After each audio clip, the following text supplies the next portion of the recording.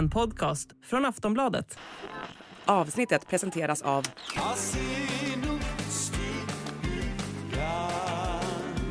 Stödlinjen.se, åldersgräns 18 år. Hej och välkomna till Kungligt. Jag heter Sara Ericsson. Och jag heter Jenny Alexandersson. Skilsmässoryktena fortsätter att eskalera och frågan är hur det egentligen står till mellan Harry och Meghan. Och vi kommer även att prata om kungens skandalbåt som väckte en hel del uppmärksamhet när den levererades. Och så ska vi berätta om varför kungligheterna inte får skriva autografer.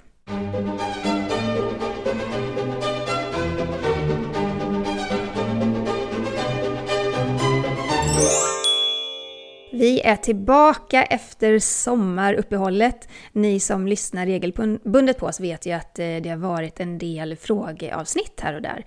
De har vi spelat in i förväg, men tack för alla svar och alla kommentarer kring de frågeavsnitten. De har tydligen varit superpopulära. Det får vi göra om, Sara. Ja men verkligen. Det är kul att se att så många lyssnare är så engagerade och hör av sig dels med frågor men också när vi svarar så vill man kanske veta mer. Så att fortsätt gärna att höra av er till oss. Ja, och då kan man skriva till kungligt@aftonbladet.se. Hur har din sommar varit, Sara? Jo men den har varit bra. Som vanligt går det ju alltid alldeles för fort när man tänker att man har en hel sommar framför sig. Men det känns ändå bra nu att vara tillbaka i stan tycker jag. Hur har du haft det, Jenny? Jo men bra, vi har varit väldigt mycket nere i Skåne där vi har familj. Det har varit sådär väder. Ja det får man lov att säga. Man har fått göra det bästa av det. Jag tog med kidsen till Rosendals slott i Helsingborg. Det var en upplevelse. I alla fall för alla som lyssnar som har barn. Ta med dem dit. De har världens bästa lekpark i den här slottsparken. Jättehärligt. Och jag antar att ni var inne i den vackra slottsparken också. För den är ju helt otrolig. Ja, där. Den är magisk. Otroligt vacker. Bra fika också. Det gillar både barn och vuxna. Det är en viktig del faktiskt. Ja. Men vi är ju tillbaka nu för att spela in. Men vi ser ju tyvärr inte varandra idag. Utan vi spelar in första avsnittet på distans. Det ska vi säga ifall att det blir lite hackigt och vi pratar i mun på varandra. Ja men precis. Men det här med regnet, Sara, jag kan inte riktigt komma över det. Jag har i och för sig inte haft jätteont av att det inte varit supervarmt och härligt. Men man blir helt schizofren av regnet. Och sen kommer ju den här stormen Hans här i slutet också. Och den har ju ställt till det rätt mycket. Ja men det får man ju lov att säga. Det har ju varit en regnig sommar minst och främst i Norge där de har haft både jordskred och tuffa översvämningar och folk har ju fått evakueras där. Och det här var ju någonting som kronprins Håkon och kronprinsessan Mette-Marit har besökt och de kommer ju även att besöka flera av de värst drabbade platserna. Mm. Håkon han pratade ju med ganska många medier när de var på plats på de här orterna och det är ändå fint att se när det är såna här stora nationella händelser att kungligheterna försöker stötta och trösta så gott det går. På något sätt så blir ju de någon stark fast punkt i ett kaos får man väl ändå säga. Och det är ju som vanligt där, eller det är en väldigt viktig roll som kungligheterna har att verkligen kliva fram i de här situationerna. Så jag tycker att det har varit fint och viktigt att vi har sett kronprinsparet besöka de här platserna. Mm. Men svenska kungafamiljen då, de har ju också haft sommarsemester. Och i år med start av vid kronprinsessan Victorias födelsedag, precis som vanligt, så har vi sett hela kungafamiljen på plats på Öland. Till och med Chris O'Neill. Och han är inte alltid med där, men i år har han varit det. Och det är speciellt Victoria som är noga med att alla ska vara på plats. I alla fall ett par veckor då tillsammans på Soliden. Och så vitt jag vet är det ju ingen som sätter sig emot det. För att hela familjen älskar ju Soliden. Det är ju kungafamiljens privata paradis där de kan leva ett annat slags liv. De är ju inte påpassade eller bevakade eller observerade på samma sätt där. Eller inte alls skulle jag vilja säga. Och på de tider på dagarna då parken är öppen för allmänheten så umgås ju familjen nere i båthuset vid stranden. Och det är ju ett mysigt lite mer modernt hus med kök och många sittplatser där familjen kan tillbringa hela dagarna då på stranden och på det här trädäcket utanför. Och där brukar ju faktiskt även kungens båt ligga förtöjd vid bryggan. Så de har ju väldigt mysigt där och det blir ju liksom privat där nere för familjen även om hela den här slottsparken fylls ju av massor av besökare under dagarna. Jag har ju sett bilder inifrån huset och även om de bilderna har ganska många år på nacken just idag så såg det verkligen trevligt och mysigt ut. De har en öppen spis mitt i rummet. För det är liksom, i det här huset så är det ett stort centralt rum i mitten. Det är ganska stora fönster ut, så man har en fantastisk utsikt över havet. Och i taket så hängde i alla fall då när den här bilden togs, eller de här bilderna, en mås av trä. Och så finns det en massa tavlor med marint tema som till exempel knopar och båtar och sånt. Och bakom huset så har de lagt, du vet, såna här stora ankare som prydnader, så här stora svarta ankare. Och så finns det bastu och omklädningsrum och men möjligheter också liksom att duka fram stora luncher och sådär. Så att det är väldigt, väldigt mysigt skulle jag vilja säga. Men där kan man ju tänka sig att de har haft det väldigt bra då den här sommaren, i och med att det har varit så himla regnigt och väldigt ostabilt väder. Det låter ju inte helt fel att kunna tillbringa sin tid där. Nej men verkligen, och när det varit så här schizofrent väder också, att det kan regna en morgon och sen direkt efter så blir det strålande sol. Då är det perfekt, springa ut på bryggan när det blir badväder, ja. Jag tror aldrig man har varit med om en sommar som har varit så svår att klä sig. För man har ena stunden gått omkring i regnkläder, klätt sig varmt. Och sen, precis som du säger, en halvtimme senare så blev det strålande sol och man ville bara springa till att bada. Liksom. Så det har varit lite klurigt. Men då har ju kungafamiljen haft det bra där på Soliden, får vi hoppas. Ja, och Victoria och Daniel, de har ju byggt sig ett eget hus ett par stenkast då från själva slottet. Och det är en stor vit villa som går under namnet Villa Skönvik. Och på tomten så har familjen anlagt en stor pool. Och det är ju också perfekt de här dagarna då det är för kallt i havet. Kan hela familjen samlas i Victorias hus istället och ta ett dopp där. Perfekt. Och prinsessa Madeleine och prins Carl Philip med familjer, de bor ju i kavaljershuset som från början byggdes till anställda och gäster. Och det ligger ju också en bit ifrån slottet på det här området som då är avskilt från den del där turister och besökare kan vistas. Ja, och vår producent Jenny Ågren, hon frågar oss innan så här, men hur stort är det här området egentligen? Och det är ju stort. Det ser man ju. Om man ser såna här drönarbilder till exempel ovanifrån så ser man ju att men det är ett stort landområde och det gränsar ju liksom upp mot Alvaret och så vidare. Det finns plats för många hus och ja, de har plats att röra sig på kan man säga. Ja men verkligen. Och det är ju så när man besöker Solidens slott, när man går i de här delarna och slottsparken, även den ytan är ju väldigt stor som är öppen för allmänheten. Och det händer ju ibland att man ser kungaparet köra förbi med sin bil eller kommer i en golfbil. Så att de lever ju och verkar verkligen där, och jag tror att det är skönt för kungafamiljen att ändå kunna ta sig bort till den här privata delen också, där de verkligen får leva i lugn och ro. Mm. Och kungaparet, de har ju förutom varit på Soliden även semestrat på Rivieran. Kungen fick ju ärva prins Bertils sommarvilla som heter Villa Mirage och som ligger då i den här orten Sant Maxim. Den fick han ärva då när prins Bertil gick bort. Och det, ser man bilder på det huset så är det är ganska stort. Och det ligger precis vid strandkanten och har en egen liten privatstrand. Med andra ord så kan man se att det går en sån här liten trappa ut från någon så här altandörr. Och då är det 3 steg och så är de liksom vid stranden. Så jättefint. Och kungaparet, de försöker åka ner då någon gång per år. Även Carl Philip och Sofia har ju försökt vara ner nästan varje år. Det brukar alltid komma bilder på dem och barnen därifrån. Och kronprinsessan Victoria och hennes familj åker inte heller ner så ofta längre. Men i veckan då så kunde vi se att kungen och drottningen var nere i solen. Och de solade och badade från kungens motorbåt Polaris. Och den är ju riktigt lyxig. Den är specialinredd, 12,5 meter lång och kostar strax över 4 miljoner kronor. Kan vara dyrare också. Det finns lite olika uppgifter på det där. Men den är tjusig, den har liksom en salong, ett pentry som är väldigt välutrustat med iskyl och så vidare. Den är av modellen J-Craft och är tillverkad på Gotland delvis. Och faktum är att den visades upp på NK år 2000. Den liksom hängdes upp i taket i tjocka tampar och det var tydligen snudd på omöjligt att få in den genom de här dörrarna till NK.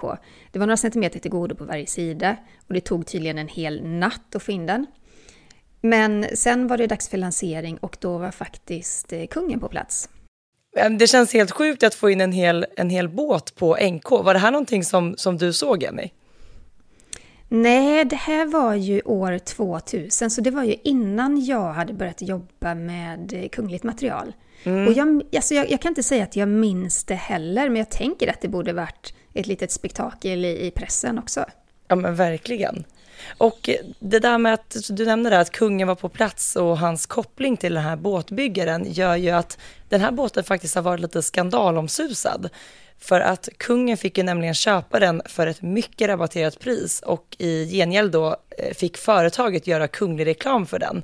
Och jag tror att kungen betalade bara en tredjedel av priset för båten och skrev på ett avtal då om medverkan i marknadsföring av den. Och det här är ju lite speciellt. Det är mycket speciellt, och i den del av avtalet som handlar om marknadsföring så kan man se då vad säljaren vill att kungen ska göra.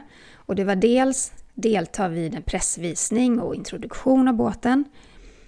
Dels var det att låna ut båten på franska rivieran i samband med säljarens demonstrationer och visningar. Och för det tredje då så var det att kungen ska bli hedersordförande i citat, den selektiva motorbåtsklubben, slutcitat. Och att vara med under den här visningen på NK, det var ju med andra ord en del av överenskommelsen mellan kungen och båtföretaget. Och även om det inte på något sätt är olagligt så är det såklart en aning komplicerat att göra ett sådant avtal som statschef. Ja, men det är det ju. Och båtkonstruktören Björn Jansson hoppades på att han skulle få utmärkelsen kunglig hovleverantör. Men hans företag gick ju senare i konkurs med stora skulder. Och man hade helt enkelt då sålt båtarna för billigt. Och i en intervju med Aftonbladet 2011 så sa han att, citat, vi fick tigga till oss grejer till kungens båt för att få ekonomi i det hela, slutcitat. Och kungen la ju ut båten till försäljning samma år men verkar inte ha fått den såld eller kanske ångrat sig för att den används ju fortfarande. Ja, och han har ju använt den flitigt, det får man ju ändå säga. Den är ju väldigt flott den där båten. Det ser väldigt trevligt ut tycker jag när de är ute och solar och badar från den. Ja, och på något sätt så är jag ändå lite glad att det är ju ingen sån här lyxjakt. Det är ingen så här båt man skulle kunna se i hamnen i Monaco eller i Marbella, utan det är ju, den känns mer hanterlig. Förstår du vad jag menar? Ja, men den är ju så, det är inget så här vrak, alltså det är inget så här stort vräkigt. Vrak är det inte. Nej, vrak är det inte. Det är inget så här stort vräkigt liksom som du säger, utan den är ju ganska, den är otroligt stilig, ser väldigt exklusiv ut, men är inte en del av de här monsterbåtarna. Nej, men hade kungen skaffat sig en monsterbåt, det hade ju stuckit i allas ögon. Det hade det gjort. Ja. Ja, svar ja. Svar ja. Men du Sara, det har hänt en hel massa andra grejer under sommaren nu. Det har det gjort. Bland annat så innan vi gick på semester så pratade vi om prinsessan Louise av Malaysia som väntar barn med prins Mohammed. Och Louise, hon är ju 36 år gammal, hon hette tidigare Johansson och växte upp i Mantorp. Och 2019 då så gifte sig paret och nu har de då fått en liten son. Och sonen föddes den 17 juli på University Science Malaysia Hospital och via Louise Instagram så fick vi ta del av den här glada nyheten. Och hon berättade då även att deras son ska heta, det här är ett långt namn Jenny, visst?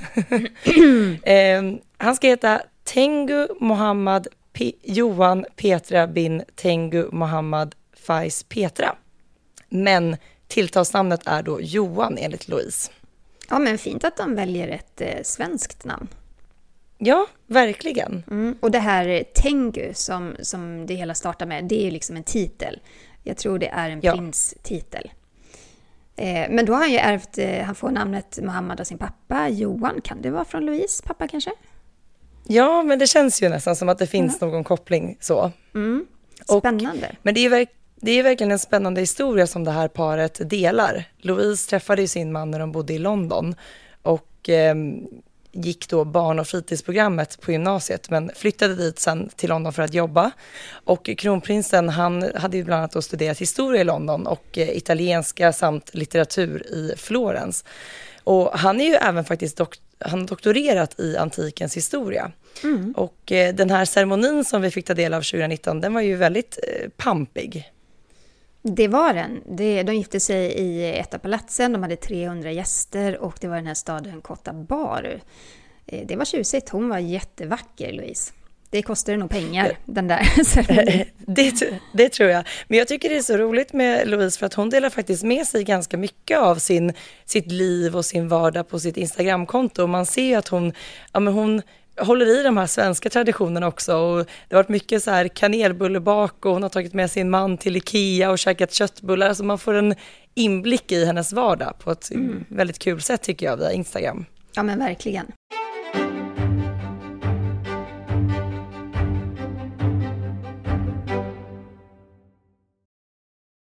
Lyssnare, vi har kommit fram till veckans Harry och Meghan.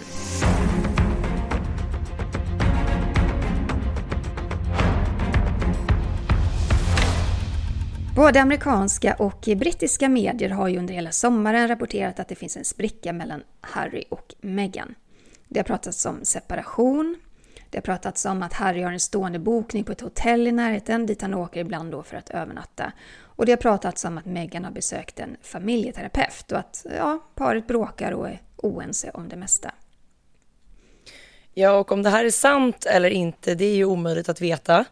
Skvallersajten Radar Online skriver att paret har separerat på prov och det handlar om att den senaste tiden har varit så pass tuff för paret att de inte orkar hålla ihop längre.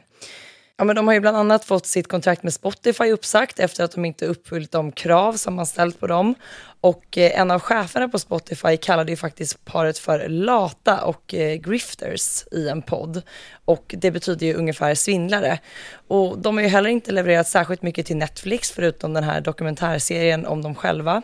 Så att det har ju varit inte bara familjärt utan också jobbmässigt ett turbulent år för Harry och Meghan. Ja, och att paret har förlorat en så stor inkomstkälla, det är klart att det påstås ju vara oerhört pressande för Harry och Meghan. Och det kan man tänka sig, de bor i ett enormt mansion i Montecito. Det kostar att underhålla och sköta det här huset. Och sen har de ju dygnet runt bevakning och det är ju enorma summor som går iväg varje månad. Och också det här att de gång på gång attackerat kungafamiljen och även Meghans familj, det har också slitit på paret enligt källor. Och det ska vara därför då som de har svårt att hålla sams hemma. Men andra medier menar ju att de här ryktena, de är bara påhittade, de är otroligt överdrivna, det ligger ingen sanning i dem. Och det är ju så att det är ju bara Harry och Meghan själva som känner till hur det egentligen står till. Och sen kan man ju också lägga till att brittisk tabloidpress och även en del amerikanska medier, de älskar ju att blåsa upp rubriker kring det här paret. Och vi kan nog räkna med att brittiska och amerikanska medier, de kommer fortsätta rapportera om Harry och Meghan ett bra tag till. Ja, men verkligen. Och inte bara det har ju även pratats om att paret funderar på att flytta ifrån sitt enorma hus i Montecito och att de istället vill till det kändisäta Malibu som Harry och Meghan, att det är dit de vill flytta. Och en källa till US Weekly säger att paret haft ögonen på Malibu som ligger då vackert vid stranden strax utanför Los Angeles. Och att Meghan då kollat efter ett lämpligt hus under en längre tid. Och det här rapporterar då både amerikanska och brittiska medier. Ja, men för det huset som de bor i nu, de har ju inte bott där jättelänge. De köpte det i juni 2020 av en rysk affärsman. Och då låg prislappen på 159 miljoner kronor. Det är inga små summor. Och, det är helt galet. Ja, och enligt offentliga handlingar då så tog paret ett banklån på 102 miljoner kronor. Och det här huset har 9 sovrum, 19 badrum. Men det är att amerikanerna räknar ju, de säger ju inte 3 rum och kök, utan de räknar ju bara sovrum. Och det betyder att det här huset har ju otroligt mycket mer rum än 9. Och det är därför det låter så konstigt, man säger 19 badrum. Men tänk att huset kanske har 30 rum då kanske 19 badrum inte låter så knäppt. Men de har också ett stort bibliotek, de har gym, de har pool och de har biorum. Så att det är en liten herrgård. Det är en liten herrgård, minst sagt. Men paret verkar ju som sagt inte helt nöjda med sitt hus. I maj 2022 så larmades polisen vid 2 tillfällen när man trodde då att någon försökte ta sig in på ägorna. Familjen var då hemma när larmet gick och enligt polisens dokument så har larmet gått vid 6 tillfällen de senaste 14 månaderna. Och de har ju då loggat som intrång, misstänkta brott och så vidare. Och det här med säkerhet, det är ju en av Harry och Meghans största oro. Ja, men Harry har ju till och med stämt den brittiska staten när han inte längre fick tillgång till brittiska livvakter, och det var ju när han lämnade kungahuset. Och jag kan tänka mig att det absolut kan handla om säkerhet om man då vill flytta. Nu bor de ju i ett område där i Montecito som är väldigt kändistätt, men det garanterar ju inte att folk inte försöker bryta sig in eller begå brott. Sånt händer ju även i sådana områden, även om det är mycket bevakning och sådär. Så att det kan nog vara en stor anledning. Sen får vi se om de här ryktena stämmer, för det är ingen varken Harry och Meghan eller någon talesperson har ju gjort något uttalande kring det där. Vi kommer såklart att följa det vidare här i podden. Vi måste ju prata med en annan rapportering som också svämmat över i brittisk press i sommar. Och det handlar om David och Victoria Beckham, det vet ni nog alla vem det är. Och deras relation då till prinsparet. Harry och Meghan har ju ganska mycket gemensamt med Beckhams. Båda paren har stjärnstatus, de är otroligt bevakade av pressen. Båda paren jobbar med välgörenhet. Och under sommaren då så har det rapporterats oerhört flitigt i pressen att det ska råda någon slags konflikt mellan de här två kändisparen. Ja, Victoria och David Beckham har ju varit nära vänner till både prins Harry och prins William, men ända sedan Spice Girls-tiden. Och det sägs att Victoria Beckham var väldigt glad över att Harry skaffat en ny flickvän och att hon gjorde allt för att Meghan skulle trivas i London. Bland annat då så ska hon ha delat med sig av sina kontakter till kändisfrisörer, VIP-shopping med mera. Men så började då amerikanska tidningar skriva om parets vänskap och olika detaljer kring de båda paren. För det sägs då att Harry ska ha ringt upp David Beckham och berättat att han var orolig och att han inte vill att David eller Victoria ska läcka saker om honom och Meghan till pressen. För enligt vissa medier då så misstänkte Meghan att det var Victoria som läckte saker till pressen. Och det var ju såklart inte särskilt kul för Beckhams att känna att de blev anklagade för något sådant. För precis som du sa, Jenny, så är ju även de otroligt bevakade av pressen i Storbritannien. Men det verkar som att båda paren ändå blev vänner igen. Därför att David och Victoria, de var ju gäster på Harry och Meghans bröllop. Och Harry, han övertalade till och med David att bli ambassadör för Invictus Games. Och det är den här organisationen som Harry har för krigsveteraner. Men när David reste till Sydney 2018 för att vara med när Invictus Games invigdes, så vägrade Harry, som ju också var på plats, att träffa sin vän. Och anledningen var enligt vissa medier att Meghan hade varnat Harry från att umgås med David under resan då i skräck för att det skulle kunna läcka ännu mer detaljer om Harry och Meghan till pressen. För 2018 då var de ju under ganska stor press, får man verkligen säga, hela världens press. Och Meghan anklagade då fortfarande Victoria för att läcka till medierna. Jag tänker att det här var ju verkligen den tiden, de var ju fortsatt då en del av det brittiska kungahuset och det är mycket den här perioden de har pratat om i sin dokumentär där de till slut inte visste vem eller hur saker och ting läckte ut i pressen. Så det var väl verkligen under den mest turbulenta tiden. Ja, så viss förståelse kan man ju ha, men det är ju inte roligt för Victoria och David att bli anklagade för att läcka saker, om de nu ska vara kompisar. Men precis, och särskilt inte när de själva är så pass bevakade och befinner sig i lite exakt samma situation. Man säga. Ja, precis. Men enligt författaren och journalisten Tom Bowers så gjorde de anställda på Invictus Games då i Sydney allt för att hålla David på gott humör. Men de höll honom då även hela tiden borta från prinsen. Och det är ju också en extremt konstig sits att hamna i. Man har flugit över hela jorden för att ställa upp för sin kompis och hans välgörenhetsorganisation, men så får man inte träffa honom eller snacka med honom. Och Tom Bauer skriver då att det även handlar om att Meghan inte vill ha någon konkurrens i medierna då från David eller Victoria. Och det ska också sägas då att Meghan fortsatte att bära plagg ifrån Victoria Beckhams klädkollektioner, men hon sa i en intervju att kläderna egentligen inte passade hennes kroppsform och att de inte satt så bra på henne. Och det sägs att paret Beckham har fått nog av prins Harry och Meghan och deras så kallade vänskap. Och det kan man ju förstå efter alla de här olika händelserna som har uppstått. Och när David och Victorias son Brooklyn gifte sig med skådespelerskan Nicola Peltz i Florida så var ju faktiskt inte Harry och Meghan med vid bröllopet. Nej, det var de inte. Och när David då välkomnade superstjärnan Messi till fotbollslaget Inter Miami, som han då är delägare i, så var gästlistan till det här eventet proppfull av stjärnor och kändisar. Så som man säger, alla var där. Och flera av de som var på plats är ju också då vänner till Harry och Meghan. Men Harry och Meghan syntes inte till. Och det här har såklart spett på ryktena ännu mer om att de här båda superparen då inte längre umgås. Sen måste man ju ha med sig också att just en sån här story som handlar om 2 superkändispar är otroligt tacksamt för pressen, med skvallerpressen i hela världen att blåsa upp, skapa rubriker på. Det är ju ändå så att det är bara de inblandade som vet hur den här vänskapsrelationen egentligen ser ut. Men just det faktum att det så otroligt flitigt har rapporterats om David Beckham och Victoria Beckham och paret Sussex gör nog att det kanske ligger någonting i detta. Men vad det är, det vet vi inte riktigt. Nej, precis. Men det är just de här, jag tycker också man har ju fått många frågor på Instagram, det vet jag att du också har fått. Det är många som undrar i och med att det är så himla upplöst nu. Det skrivs så mycket om det. Vi får väl se framåt. Vi kommer ju såklart fortsätta att rapportera om det. Mm. En annan grej, jag prenumererar ju på en del såna här nyhetsbrev från olika hovreportrar i världen. Och en person som som ofta är intressant att läsa, det är Richard Eden. Han jobbar på Daily Mail. Och i sitt senaste nyhetsmail så skriver han om Meghan Markles nya PR-agent. PR-agenten heter Ari Emanuel och beskrivs som en superagent. Om man googlar honom så, ja, man fattar. Han tjänar pengar. Han är en av de mest inflytelserika agenterna i Hollywood. Så det är ju ingen slump att Meghan valt just honom. Särskilt efter alla de här åren med negativ rapportering kring Meghan.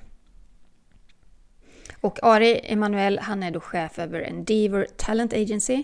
Han har klienter som Matt Damon, Oprah Winfrey, Reese Witherspoon, Jude Law. Och enligt CNBC så tjänade han 3,7 miljarder förra året. Och han har en stadkassa och nu jobbar han alltså för att vända den här negativa spiralen kring mediernas rapportering kring Meghan då. Ja, och Richard Eden skriver att augusti har varit en hektisk månad för Meghan och hennes agent.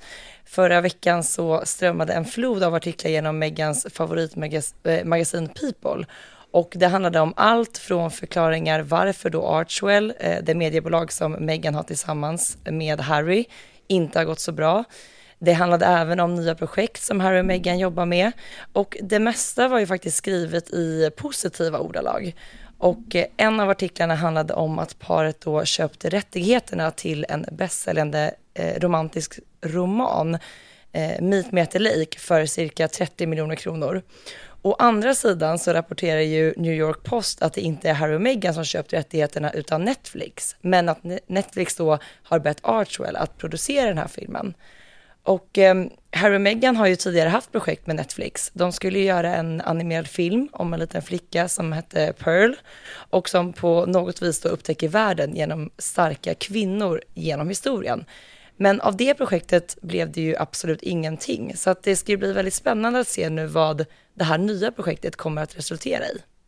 Och slutklämmen i allt det här, det är också då att Richard Eden skriver att en viktig detalj i den här strömmen av positiva artiklar kring Meghan just nu, det är att författaren till boken Meet Me at the Lake också är en av PR-agenten Ari Emanuels klienter.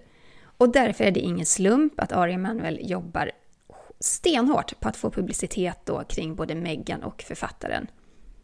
Och har man så mycket makt i Hollywood och i den här film- och skådisvärlden, så kan jag tänka mig att det är ganska lätt för den här PR-agenten att pumpa ut sina positiva nyheter. Ja, verkligen. Spännande då i och med att det här känns som ett ganska så nytt projekt då med den nya PR-agenten, och se lite hur det kommer att utvecklas framåt. Redan nu ser vi sagt de här positiva artiklarna. Så han jobbar nog på för fullt och drar i sina trådar. Mm. Vi måste prata om prins Andrew, Sara. Ja, det måste vi göra.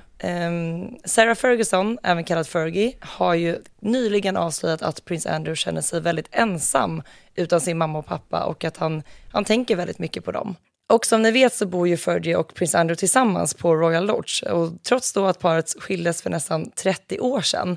Och i Fergies podd T-Talks så beskrev hennes vän paret som, citat, världens lyckligaste skilda par. Och hon syftade då på att de fortsatt kunna vara så goda vänner efter skilsmässan. Men det har ju även Fergie kallat dem. Alltså det har hon ju sagt i så många år, att de är världens lyckligaste skilda par. Och det är väl fint. Underbart ju. Ja, men fint att kunna behålla den vänskapen trots att man inte är gifta. Och jag menar, det finns ju gott om plats på Royal Lodge. Många rum, ja, så verkligen. Att de behöver inte springa på varandra hela tiden heller ju. De kanske bor på en varsin våning, vad vet vi? Ja, men i början av sommaren så berättade ju Fergie i sin podd att hon genomgått en operation efter att ha upptäckt en tidig form av bröstcancer. Och den upptäcktes vid en rutinmässig mammografi. Och i det senaste avsnittet så berättar Fergie att hon återhämtat sig bra efter operationen. Hon pratar även om att hon vet att drottning Elizabeth skulle varit ett bra stöd för henne efter cancerdiagnosen. Och menar på att drottningen var mer min mamma än min egen mamma. Och det är ju härligt att höra hur Fergie återhämtat sig efter operationen. Och att hon nu kan gå långa promenader med sina hundar. Sara och Andrew, de hade tidigare 5 hundar. Men efter att drottning Elizabeth då somnat in så tog de även över hennes corgis, Sandy och Muick. De har alltså 7 hundar. Det är inte dåligt. Det är inte dåligt. Då är det tur att de bor så pass bra att man bara förmodligen kan släppa ut dem emellanåt på den stora inhägnaden. Annars får de ha sån här hundkoppel som man knyter kring midjan och så är det massa olika koppel som löper ut från midjebältet liksom. Varenda gång jag ser sådana, man möter ju det ganska ofta tycker jag inne i stan, sådana här hundpensionat som är ute och går. Då tänker jag att det där ser helt omöjligt ut. Jag beundrar dem att de klarar av att gå med alla de där kopplarna runt midjan. Och att hundarna håller stilen. Det är ju otroligt. Ja men verkligen. Men i podden då, senaste avsnittet så beskriver Fergie en promenad som hon och Andrew varit ute på tillsammans. De hade då gått med alla de här hundarna. Jag vet inte om de hade sådär många koppel eller inte. Men de hade då promenerat på en speciell stig vid Windsor som drottningen ofta brukade promenera på. Och Fergie berättar då att det varit väldigt rörande. Att de under promenaden satt sig och bara varit helt tysta tillsammans under ett vackert träd. Och då ska hon ha frågat Andrew hur han mådde utan sin mamma och pappa. Och prins Andrew ska då ha svarat att det är väldigt ensamt och att han tänker mycket på det. Och det här var alltså någonting som Fergie berättade om i senaste avsnittet av sin podd. Ja, men det sägs ju hela tiden att prins Andrew var drottningens favoritson. Att de stod varandra väldigt nära. Och att det var tufft för drottningen att liksom putta ut honom från kungahuset då när han blev anklagad för våldtäkt och det var en rättslig process och så vidare. Så att det är väl inte Jag förstår om han känner sig ensam. Han har inte längre sin mammas stöd. Hon lever inte längre. Och inte hans pappa heller. Och det är en ny kung, hans bror som sitter på tronen. Och Charles är lite hårdare i nyporna mot Andrew än vad Elizabeth var. Ja, nu till exempel är det ju många diskussioner kring ifall att Andrew och Fergie faktiskt kommer att kunna bo kvar på Royal Lodge i och med att prins Andrew, han har inte jobbat sedan 2019. Det börjar sina i kassan och han kommer inte längre att få ta del av lika mycket pengar från sin bror, kung Charles. Och då är frågan ifall att han har råd att bo kvar på det här jättestora huset. Det är klart att det kostar jättemycket pengar att driva runt det. Vi håller koll på honom och rapporterar vidare helt enkelt. Det gör vi. Det börjar närma sig crescendo på det kungliga jubileumsåret. Både hovet och kungafamiljen laddar ju för den här stora festhelgen i september. Det är den 15 och 16 september. Under året så har ju kungaparet besökt nästan alla av landets kärnlän. Och de som finns kvar det är Falun, Gävle, Halmstad, Umeå och Karlstad. Och det ska ju betas av nu under hösten. Tror före den 15 faktiskt. Allt ska nog vara klart före den 15 september. Och sedan då så ska allting avslutas med en gigantisk fest. Det ska bli väldigt, väldigt kul att få ta del av allt det här. Och kungen blev ju kung av Sverige den 15 september 1973. Och samma dag då, 50 år senare, så blir det ett stort firande i Stockholm. Och på kvällen då så hålls en jubileumsmiddag i rikssalen som kommer att fyllas av kungliga utländska gäster, statschefer och representanter från olika delar av Sverige. Ja, och dagen efter så åker kungaparet i kortege genom Stockholm. Ut med vägen då så får de som står där och tittar ta del av musik och kulturupplevelser. Och kortegen avslutas vid Lejonbacken. Där ska det finnas en stor scen och det kommer bjudas då på en festkonsert som är öppen för alla som vill vara med.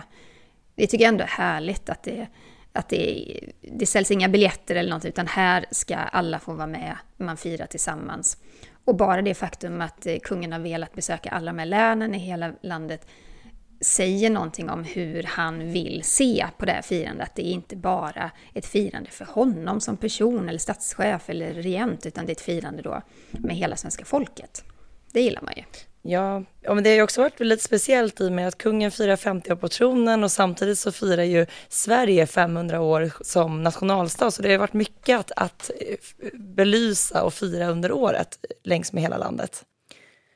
Ja, men det ska bli väldigt kul att få ta del av kungens 50 år på tronen-firande. Jag var ju på plats när han firade 40 år på tronen och redan då var det ju verkligen en folkfest. Man kan tänka sig att det här kommer bli ännu pampigare och större. Så det ser vi mycket fram emot. Det gör vi absolut. Det ska bli väldigt roligt. Vi har fått massor med lyssnarfrågor. Vi ska ta upp några av dem här. Och vi fick en fråga som kom till oss på ett väldigt roligt sätt. När jag pratade med ett företag om att göra en synkorrigering, ja, jag ser dåligt, så var det en jättegullig och trevlig kvinna som kände igen min röst och som berättade att hon lyssnar på podden. Och hon hade en fråga om prins Harry och huruvida han har kontakt med släktingar på sin mamma, prinsessan Dianas sida.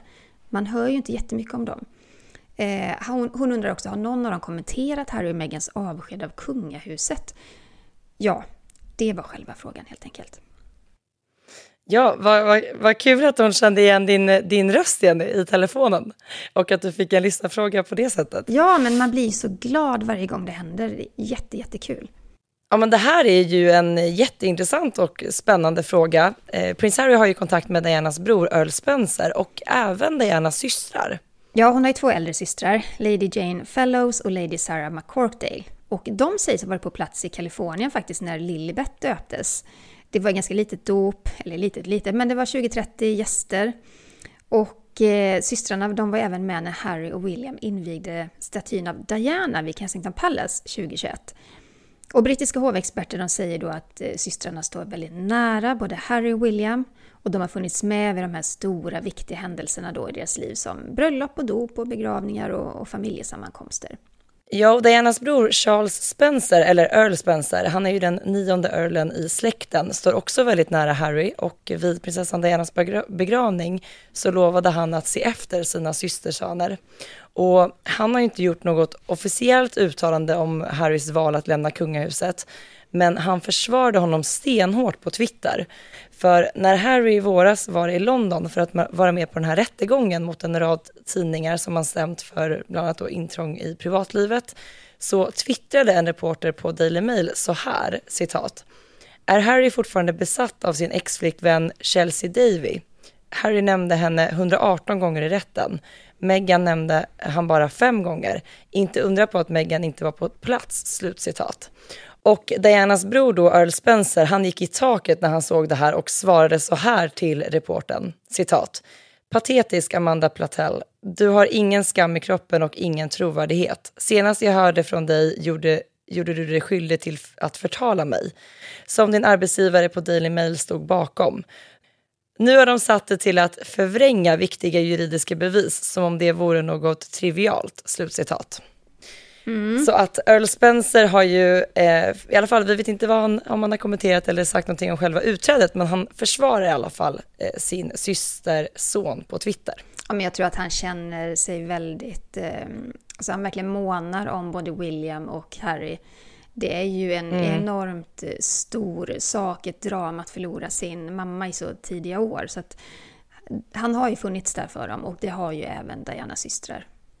Vi har fått flera riktigt spännande frågor ifrån Anna och vi tar upp en av de frågorna idag.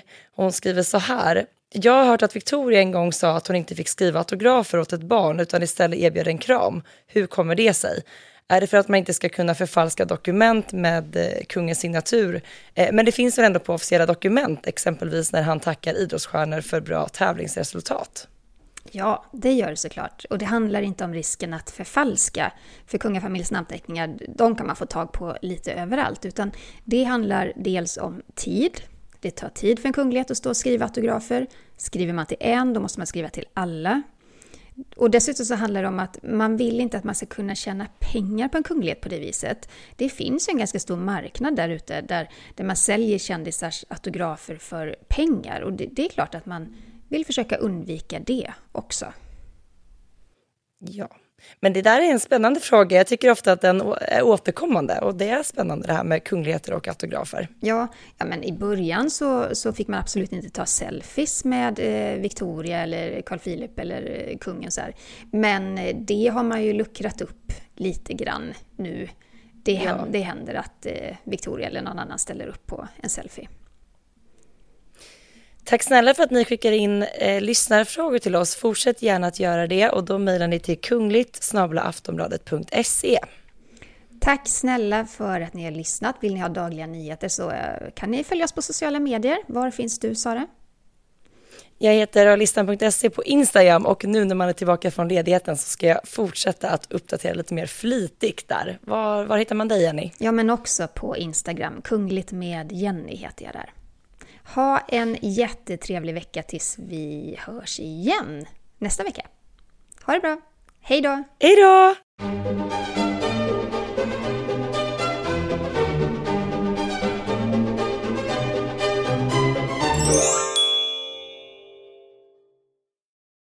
Du har lyssnat på en podcast från Aftonbladet. Ansvarig utgivare är Lena K. Samuelsson.